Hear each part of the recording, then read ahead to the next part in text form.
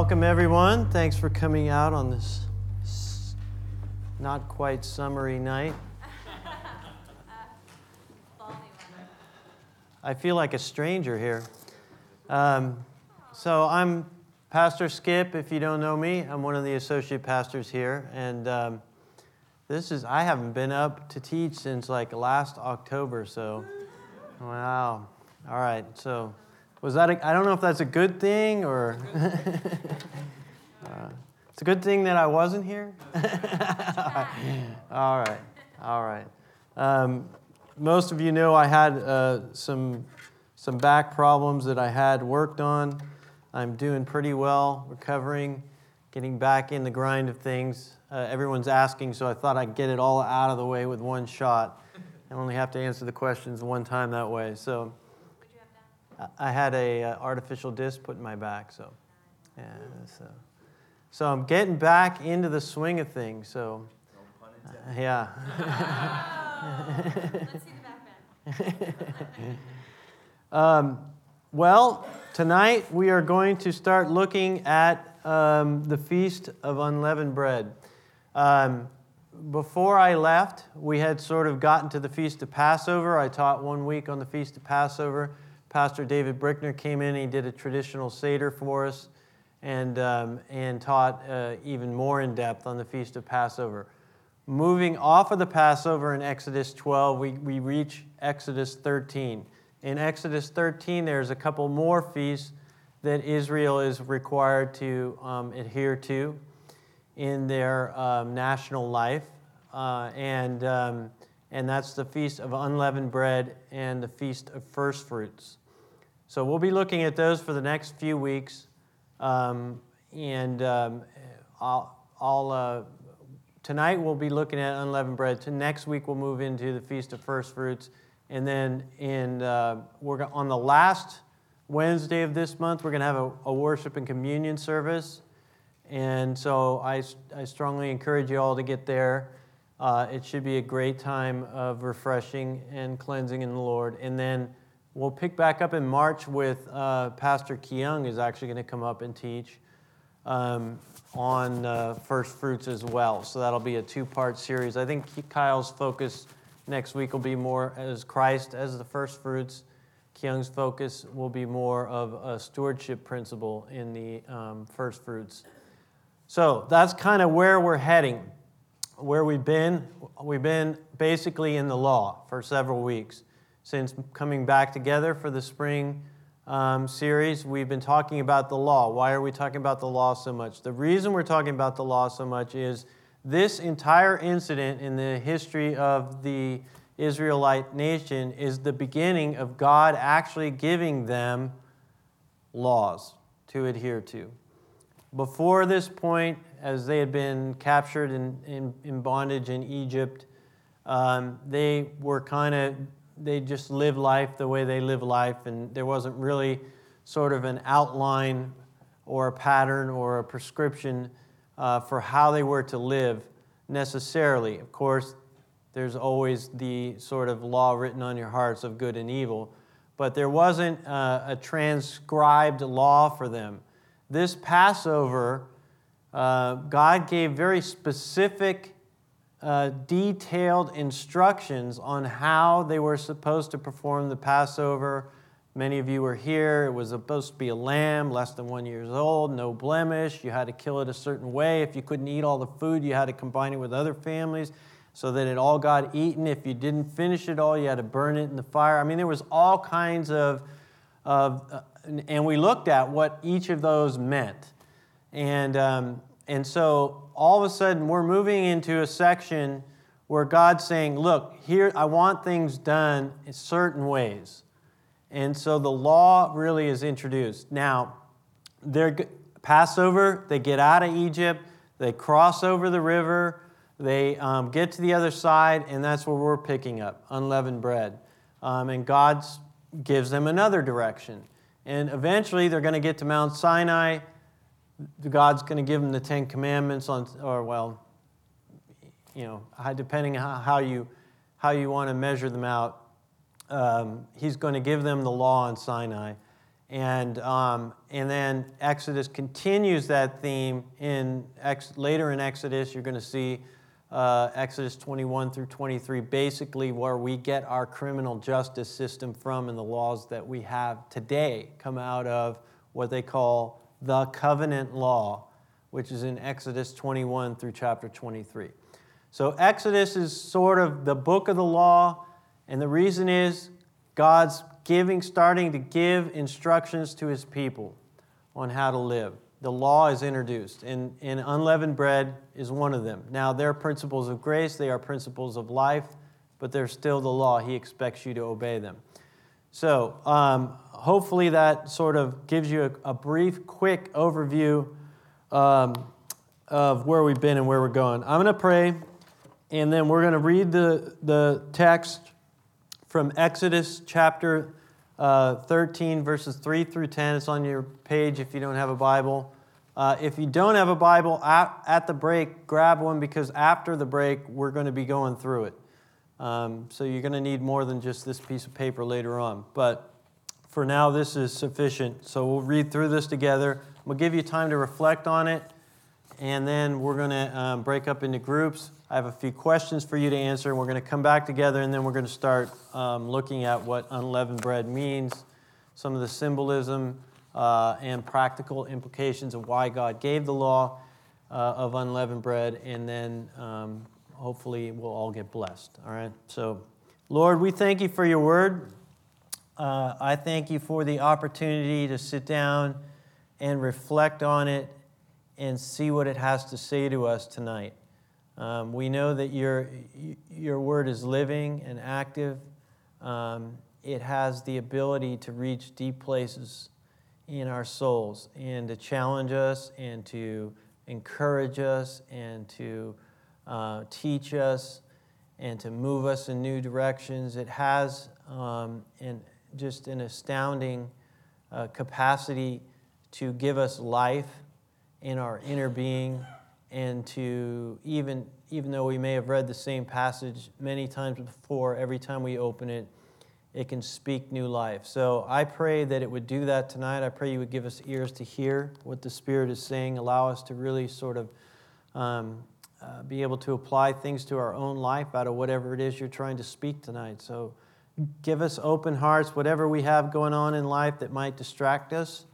I pray we would be able to lay that aside, lay it at the altar, as it were, and just say, God, take this from me so that I can hear you tonight.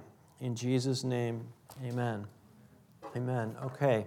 I'll read this, and then I would like you to take about 5 minutes to sort of make your own observations, reflect on it, sort of settle your soul, and see what things jump out at you.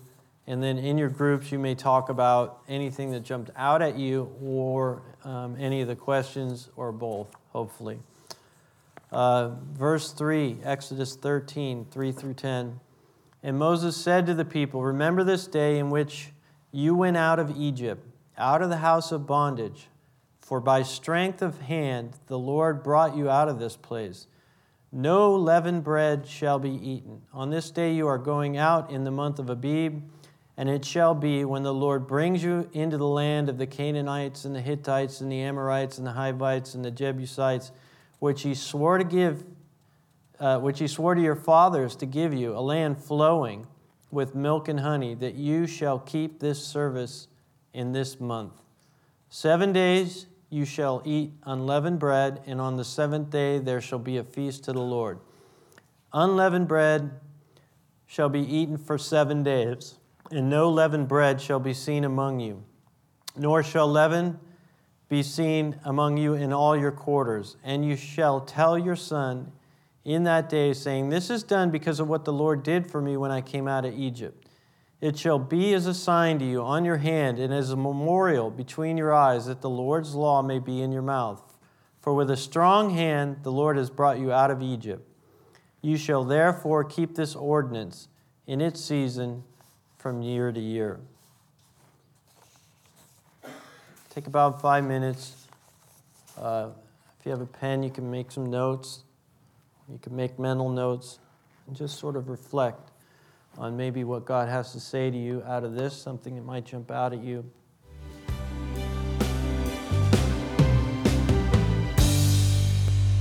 Okay. Let me tell you what's in the packet. The first page is from Jews for Jesus. It outlines the 7 feasts. They say Feast of Israel. I like to say the Feast of the Lord because they are God's feasts, not Israel's feasts. And we'll look at that in a minute. And then there's 4 pages from a book called The Feast of the Lord by Kevin Howard and Marvin Rosenthal. And we're going to go over those in a minute. But let's start with the first page. This page here, Feast of Israel. There's a quick, I like this page because it gives you a quick, brief description of each of the 7 feasts that Israel celebrated, okay? If you have your Bibles, turn with me to Leviticus 23.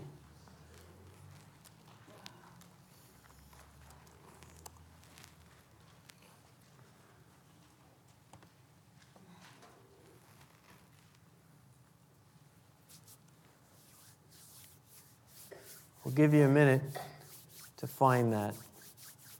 It's right after Exodus, Numbers, Leviticus, Deuteronomy. Yeah. Leviticus 23. Okay, in this chapter it says, the Lord spoke to Moses, saying, "Speak to the children of Israel and tell them, the feasts of the Lord, which you shall proclaim to be holy convocation, these are my feasts." Okay, so they're the Lord's feasts. 6 days, the first one's the Sabbath. 6 days shall work be done. On the 7th is a Sabbath, a solemn rest, a holy convocation. You shall do no work on it. It is the Sabbath of the Lord. Secondly, the Passover and unleavened bread. Now here they combine them. And over the history of the Jewish nation, the Israelites sort of combined these 2 feasts because they went hand in hand. Passover, they got out of Egypt immediately, Feast of Unleavened Bread. That's why if you hear the 8 days of Passover, well, what's happened was you have the Passover and then you have the 7 days. Remember, unleavened bread, 7 days you shall eat no bread with leaven in it, right? So you have the Passover, Sabbath, then you have the 7 days of Feast of Unleavened Bread, you have the 8 days of Passover, okay? That's where that comes from. So the Passover and unleavened bread, these are the feasts of the Lord, holy convocations, which you shall proclaim at their appointed times. On the 14th day of the first month at twilight is the Lord's Passover, okay? And on the 15th day of the same month is a Feast of Unleavened Bread. 7 days you shall eat unleavened bread. On the first day you shall have a holy convocation, and you shall do no customary work on it. So the first day is like a Sabbath day. And you shall offer an offering made by fire to the Lord for 7 days. And then on the 7th day, another sort of Sabbath day, no work, holy convocation. In other words, just gathering together again. All right. Then Feast of First Fruits, that's going to be next week. And picking up in verse 15, Feast of Weeks, which is basically the 7 weeks after Passover. And then the next day, which is the 50th day, is what we refer to as Pentecost. 7 weeks of 7 days, and the next day is 50. So Penta, 50. Pentecost, which in Christian history is the 50th day after Jesus, after the Passover there with Jesus, the Holy Spirit came, okay? And you can read about that in Acts 2. So there's the Feast of Weeks, Feast of Trumpets, the Day of Atonement, Feast of Tabernacles. There's your 7 feasts, okay? They're all in chapter 23. They're all in nice and neat, one place. God saying, these are times that you are supposed to gather for remembrance of something, and I want you to keep these. Don't forget to do this, okay? So these are not like our holiday like, 4th of July or something like that, where it celebrates a certain time of history, but it's man-made. It's not God saying, you have a holiday on this day, okay, a holy day on this day, okay.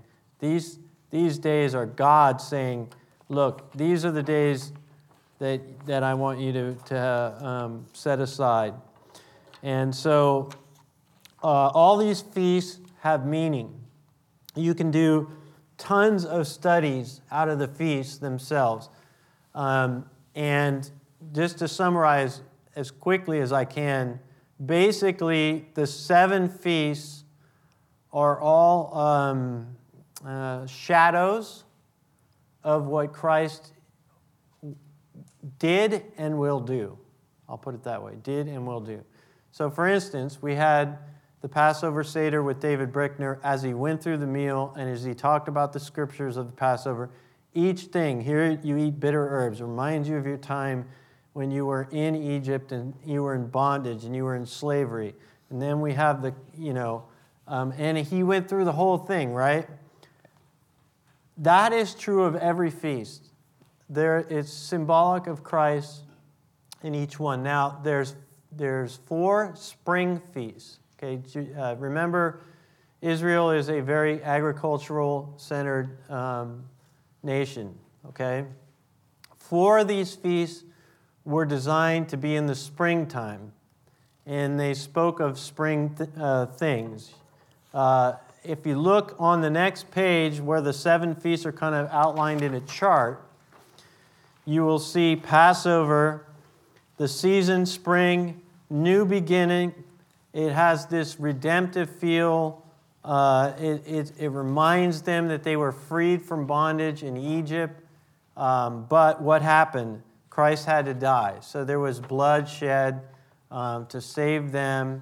And they were passed over. The Lord passed over their houses, didn't kill their firstborn because of the blood of the Lamb that protected them, right?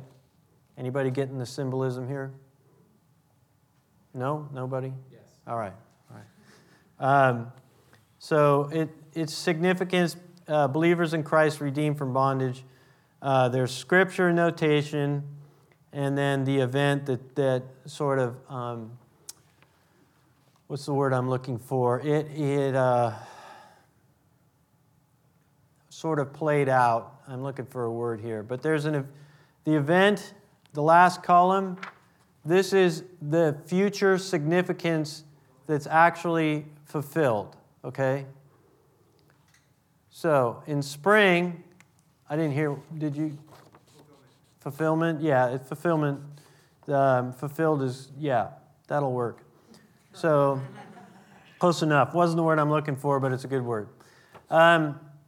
There's a fulfillment in the future of all these festivals. So for Passover, it was the crucifixion. It was the lamb slain on the cross. For unleavened bread, spring symbolizing new life, they purged out all the leaven. What was leaven in the Bible? It referred to sin. Purge out all the sin. Beware of the leaven of the Pharisees, and so there's this purging that goes on in the old. We're going to talk about what it looked like in its old observance. They kind of swept pieces of crumbs into the. They go like in the corners and find stuff. So we'll talk about that in a sec. The future significance. All believers in Christ cleansed from sin and empowered to walk in the newness of life. Scripture notations, we'll look at those in a minute. The event is our justification and sanctification. We'll look at those in a minute. So down we go. So first fruits, springtime, Feast of Weeks, late spring. That's all right. All those things have been, if you look at the event column, the first 4 were fulfilled with Christ's first coming. Okay? So you have the crucifixion, you have our being cleansed of sin, our purging out of the leaven, You have the resurrection of Christ, which symbolizes the first fruits. Kyle's going to talk about this next week. First fruits, the resurrection of Christ. Christ as the firstborn is very symbolic of first fruits. And then finally, Pentecost, the coming of the Holy Spirit and the birth of the church. Okay, when you get to the fall feasts, Feast of Trumpets, Day of Atonement, Feast of Booths, these are all feasts that have not yet been fulfilled in our modern understanding of them. So that is future. Now we're talking about type of prophetic stuff, Book of Revelation, Second Coming. There's going to be a time when Israel comes back to the Lord according to Scriptures, when they repent and they return, and a remnant, 144,000 return to the Lord. And then there will be the rapture and all this good stuff where bowls of judgment are poured out, and half the world's on fire and all kinds of good stuff. So we got that to look forward to, maybe, depending on your understanding of. And that's why I don't understand why everybody else should be pre-rapture for the church. So. I'm kidding. I'm joking. All right. So all those things, culminating with the Feast of Booths, which is the final harvest, God bringing in the final collection of people into the kingdom, and then there will be a new heaven and a new earth. Okay? All right. Wonderful stuff here. Enough to do a study on for a whole year. Fun stuff, okay? And then I gave you on the front the 7 short descriptions. We're just going to look at unleavened bread right now. So the Feast of Unleavened Bread occurs simultaneously with Passover. It begins the day after Passover Eve. It lasts for 7 days. Because they're so closely related in time and purpose, the names are often interchangeable.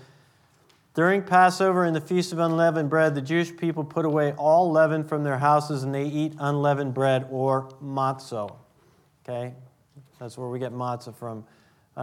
In other words, it doesn't have a yeast component. Okay? So it doesn't rise. It doesn't have, and yeast is like the word yeast in, I forget what the Hebrew word is, means like souring. Is sour, basically. And matzah itself means sweet. So you could see the difference between leavened and unleavened bread. One is sour and one is sweet. Okay? Leaven in Scripture is usually a symbol of sin. The unleavened matzah graphically portrays the pure and sinless Messiah. All right? One of your questions was symbolism, right? It is pierced, even as our Lord was pierced by the nails in his hands and feet and the Roman spear in his side, and it is striped in the baking, reminding us that Isaiah said, he was wounded for our transgressions, he was bruised for our iniquities, and by his stripes we are healed. Isaiah 53:5. Okay? There's a short description on every feast there, so if you're interested in the feast, you can get yourself a little bit of a head start there. All right. Next page, modern observance. Let me make sure I'm not getting too far ahead of myself here.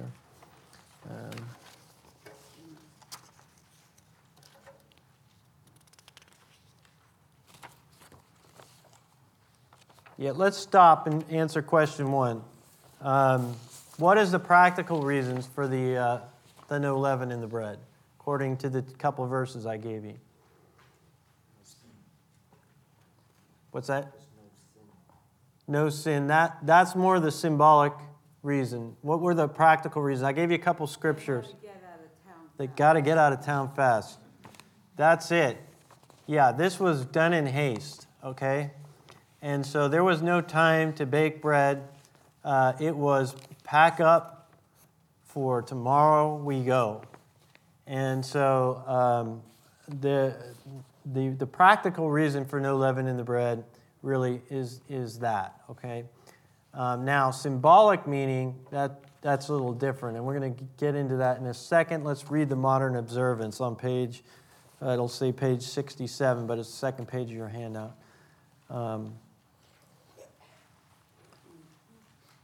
Observant Jewish households begin their painstaking preparations weeks before the arrival of Passover. Walls are washed and painted, cooking utensils are scalded, clothing is washed with pockets turned inside out, carpets cleaned, vacuum bags are discarded, and even special china dishes are brought out for the feast. Everything is scrubbed, scoured, cleaned, and aired in preparation. The night before Passover Eve, after evening prayers in the synagogue, the father of each household will perform pardon me because I don't know the Hebrew, Bedeket Hamas, or search for leaven ceremony. This ancient ceremony purges the last vestiges of leaven from the house. Earlier that evening, the mothers of the house had gone around and placed a few bits of bread in several corners or on windowsills of the house so that there will be some leaven present to be found by the father when he goes around to perform the ceremony. After reciting the benediction for the occasion, the father begins his search. He uses an old wooden spoon in one hand and a goose feather in the other. By candlelight, he searches the room to room to discover the distributed bread scraps. The children follow around with great excitement as he carefully uses a feather to sweep the bread he finds onto the wooden spoon. Finally, the bits of bread, the wooden spoon, and the feather are all placed inside a bag, wrapped in a cloth. It's tied with a thread, and then it's set aside and it's burned the next morning. Okay. Turn the page. There's more there. I'll let you read that on your own. So down to the fulfillment here, okay? So sin is often pictured as leaven in Scripture. Matthew 16:6, Mark 8:15, and on they go. Lots of scriptural references to leaven being sin.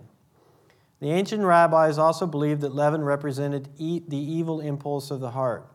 Leaven is well suited as a picture of sin since it rapidly permeates the dough. It contaminates it. And here's that word again, souring it, fermenting it, swelling it to many times its original size without changing its weight. In fact, this souring process, the first stage of decay, is operative solely because of the curse of death decreed by God when Adam sinned. Since leaven pictures sin, only unleavened bread or matzah was used in the temple. Offerings had to be pure. Anything leavened was deemed impure and unfit. As with the other feasts of the Lord in Leviticus 23, the prophetic meaning of the Feast of Unleavened Bread is found in the work of the Messiah. Passover pictures, now here we're going to go over these again. Passover pictures the substitutionary death of the Messiah as the Passover lamb. Feast of Unleavened Bread pictures the burial of the Messiah. Okay, there's a symbol there. And then next week we'll talk about first fruit, which pictures the resurrection of the Messiah. Hebrew prophets foretold a day when the Messiah would be a sacrifice for sin. He would be the lamb offered up by God as the once-for-all sacrifice. The prophet declared of the Messiah, "Surely he has borne our griefs and carried our sorrows. The Lord laid upon him the iniquity of us all." And then let's flip over to the last paragraph on the last page. The Messiah fulfilled the Feast of Unleavened Bread in that he was pure, sinless, no leaven. All right? It was a pure, sinless sacrifice. God validated this by the Messiah's burial in a rich man's tomb. Okay? So, Jesus, even though he was a criminal and should have been buried out in Gehenna, which is the place where they discarded the garbage and burned it in those days, he should have gone to Gehenna and been burned up with the rest of the garbage as a criminal. But God pronounced him sinless and he wasn't buried there. He was buried in a rich man's tomb. He validated the Messiah's burial. Furthermore, the body of the Messiah is not permitted to decay in the grave, like dough soured by leaven, but was brought forth because he was not a sinner under the curse of death and decay. Okay. So what we have here is the second question. What are some of the symbols? Okay. Anybody want to answer these before I get going? What do you guys have? Anything? Did you have this? Right. It's good. That's good. For those of you listening on tape, my batteries died, but I'm back to life. I'm resurrected, as it were. All right, so the Passover speaks of the cross and the death of the Lamb. The unleavened bread proclaims the ravages of death would not be experienced by Jesus in the grave because he was sinless. So there's this symbolic meaning that the bread needs to have no leaven in it because our Messiah, our Savior, needs to have no sin in him. If he had any sin in him, he could not redeem us, okay? Because then when he dies, death owns him. But the Bible's clear, death had no claim on him. Death is only the penalty for sin that we see in Genesis 2 and 3, right? Death is the penalty for sin. If you don't sin, you don't die. If you die and you're sinless, death has no hold over you. There was no decaying of the body, and there was no, death could not hold him. So Jesus was resurrected, which we'll look at next week. So this is the symbolic meaning, which I found it very interesting too that they would, in the traditional observance, they would burn all the leaven and the spoon and the goose feather that they used and everything and throw it out in the garbage. And I was reading other passages on it, and Jewish boys remembering the night before they had to take all the loaves of bread out of the house, and there'd be big bonfires with their dads and their sons out in front of the house, and they'd throw all the bread in there, and it'd just get, just go up in flame. And it reminded me of the picture, of literally heaven and hell. And that if you die in sin, that there's this judgment, this Gehenna, this garbage place where things get burned up. But Christ did not go there because he was sinless. And we have the same opportunity to not have to go there because by the blood we are made as white as snow, washed and cleansed, and forgiven. And so this process that we're talking about here is known as justification. In other words, Jesus justifies us. He cleanses us. He makes us right in God's sight. We are no longer sinners. When God sees us, he doesn't see us, even though we're flawed and broken, he doesn't see us that way. He sees us as perfect, and he sees us able to be in his presence, because if you were flawed at all, and you come into the presence of a holy God, you're going to be toast. Darkness cannot be in the presence of light. And so without our being justified or cleansed or washed white as snow, we have no business in front of a holy God. We would be consumed. Okay? Are you seeing the picture I'm talking about here? Okay. So that's what justification is. Now, the second thing that's going on here is sanctification. Okay?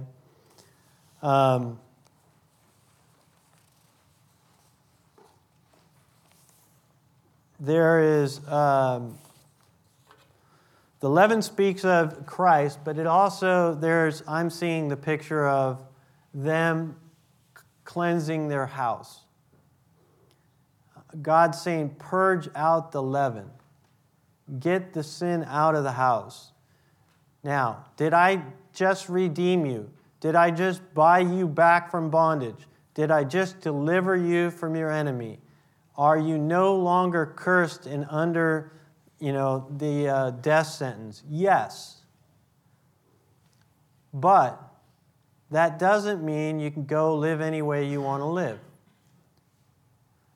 Okay? So, we are cleansed, made holy, made right in God's sight. We are sinless in His eyes. But that's justification. But there's also this sanctification where God's saying, now live like it. Okay? All right? You have been made righteous. You are right in my sight. You are cleansed. Now I need you to live the way I've actually made you. Okay? That is a lifelong process. Okay? That's what we call our walk with God. And so it means that we need to continue to work at it. There has to be an effort on our part. Notice that this isn't just something that God said, okay, you're delivered. You're delivered in this one time. You're free, and don't worry about it ever again. No, He's saying, I need you to take inventory. I want you to cleanse your house, and I want you to do it every year, over and over again. And I want you to be reminded of what happened. And I want you to tell your children so that they will remember to do this as well. And so there's this continuation process that sanctification looks at.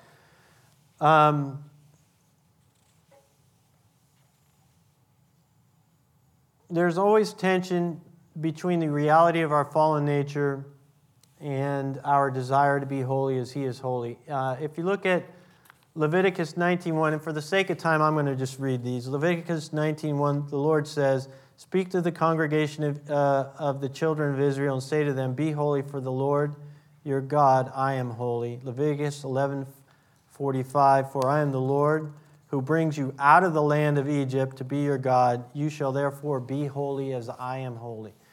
There's this sort of dichotomy almost going on where, yes, God makes you perfect and you are cleansed and there's nothing He can't forgive you of. And yet, you're supposed to live a godly life. You're supposed to live well for Him.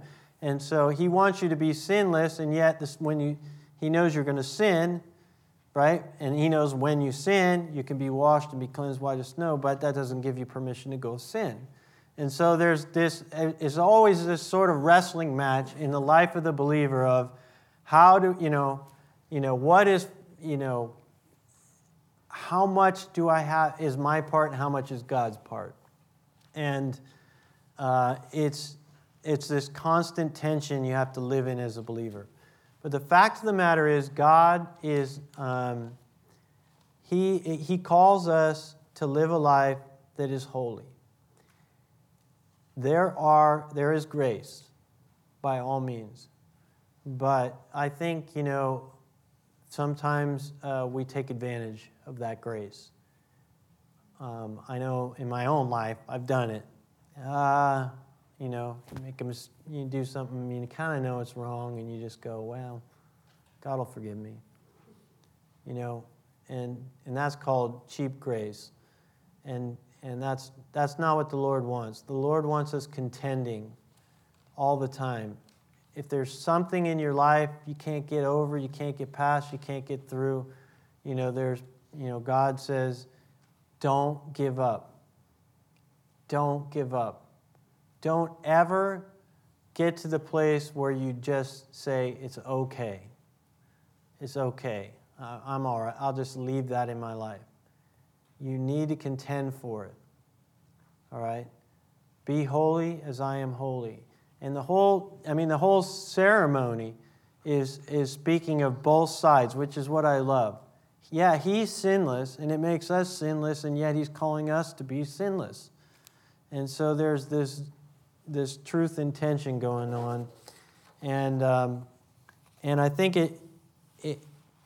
it's something, well, let me use 1 Corinthians 5 as an example. In 1 Corinthians 5, the congregation, I'll call it, the church of Corinth, had decided that they understood the grace of God, and so they said, you know what, we've got this guy who's sleeping with his mother or something, I don't know, with some sort of sexual sin that was going on. And Paul writes them, and he says, look, you know what, you guys are bragging about how gracious you're being to this person who's living a life that is clearly against scriptural moral principles. And he says, if I was there, I would judge him. Because God says to get rid of that stuff. Purge out the leaven. Get rid of the leaven. And here's what Paul says in verses 6 through 8. Your glorying is not good.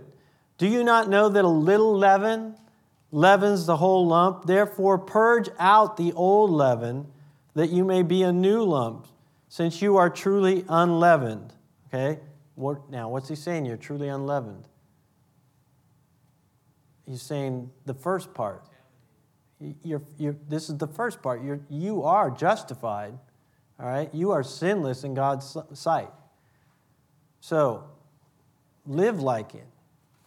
Live like it, okay? You've already been unleavened. God got the leaven out of you already, so don't put up with leaven coming back in. Purge the leaven out.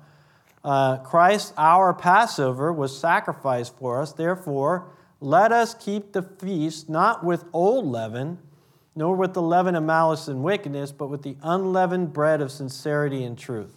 Interesting passage. Very interesting passage. Okay? So this is New Testament now we're talking here. Paul's telling them, here's what the feast is, here's what's really going on in the feast. You are justified, but sanctification is a different thing. You need to contend for righteousness. You need to live holy. You need to work at it. And don't put up with stuff. You know why you don't put up with that stuff? Don't say, look, this is great. We got this guy, he's sleeping with his mother or something, and we're so loving and gracious, we're never going to call him up on it. That's ridiculous. He goes, a little leaven leavens the whole loaf. In other words, it's going to permeate the entire community. Sin and that, right? What did the leaven do? Huge, right? Expands, it gets everywhere, it grows, and it's fast, and it moves, and it sours the whole loaf. Okay? Purge that leaven out before your whole community is infected by it. Okay? Purge out the leaven. Are you following me? Okay? All right. Justification, sanctification, two different things. They work hand in hand. Okay? Both and. God cleanses us, but we got some work to do, all right? So I got tons of stuff here, but we're going to move on. We'll get to the last one because we're just about out of time. If I can find it. Question number 3. Where are you?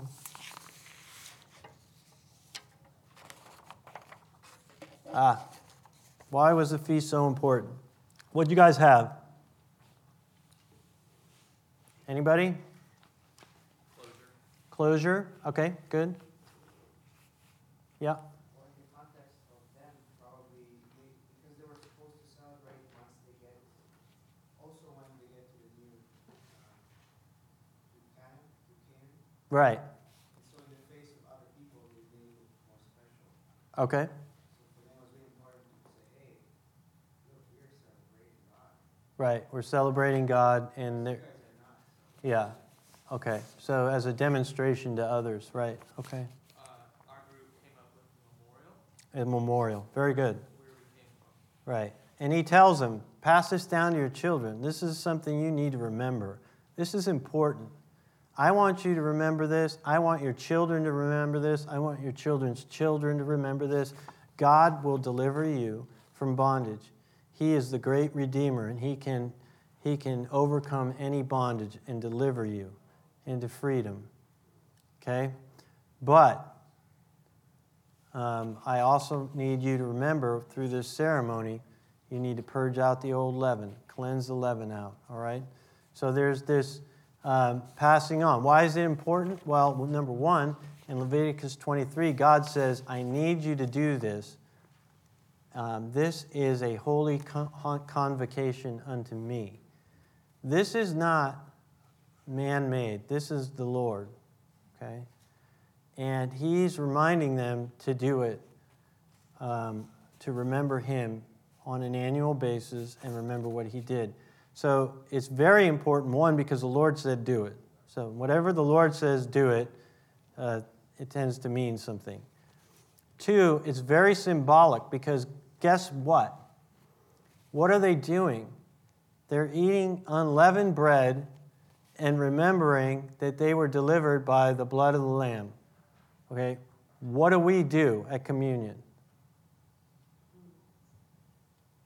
It's the same thing. This is a memorial He's setting up way back, way back before Christ ever shows up, and He means for it to translate into our New Testament times as a believer. Okay? We're supposed to eat the matzah and drink the fruit of the vine that reminds us of the blood, because that is the new covenant. That is the new feast of unleavened bread and Passover. That is the symbolism that's in here. So God didn't just randomly set it up so that He could say, yeah, it's kind of a nice thing to do. Maybe I'll have Him do it every year. He's picturing down the road us coming to communion, doing the same thing. And why do we do? And He says, as often as you do this, you remember me, right? So why do we have to do it? Because it reminds us of what Christ did. Just like they needed to be reminded, okay, on an annual basis that they were delivered from bondage and that there was this sinlessness that had been taken from them and they had been justified. But they were to keep purging out the leaven throughout the year. That reminder, okay, reminded them to live well. What do you think? Think about it. They went around the house gathering it up. I mean, what is that reminding them? Get this stuff out of here. You know, let's cleanse the whole house. Find every nook and cranny and take a good look. Is there leaven there? Let's purge this out. Okay? And so we have that same sort of ability to sort of look inwardly now in our times of communion and say, well, Christ died for me. Is there anything that's in me that's sort of unworthy of that? Let me get it out of here. Let me remind myself that there was a steep price paid for me to be sinless.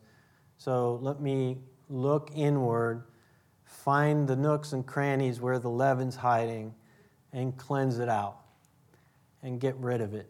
Purge out the leaven, because a little leaven leavens the whole lump. Okay? Any questions?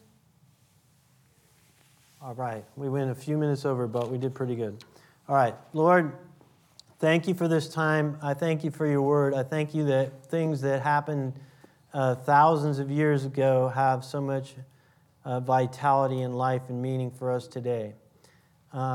Only the Bible, living, active, breathing Word of God can do that. And I praise You for it. And I pray that all of us, Lord, would be reminded that we don't have to live in condemnation or shame because we are justified by the Lamb of God who shed His blood for us. But we also, Lord, want to live worthy of the calling for which You've called us.